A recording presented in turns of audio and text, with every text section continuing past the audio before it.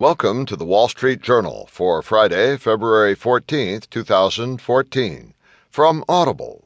Today you'll hear, Taliban take toll on Pakistan's biggest city. And also, retail sales fall, point to slowing growth. In market news, stocks get back in rally mode.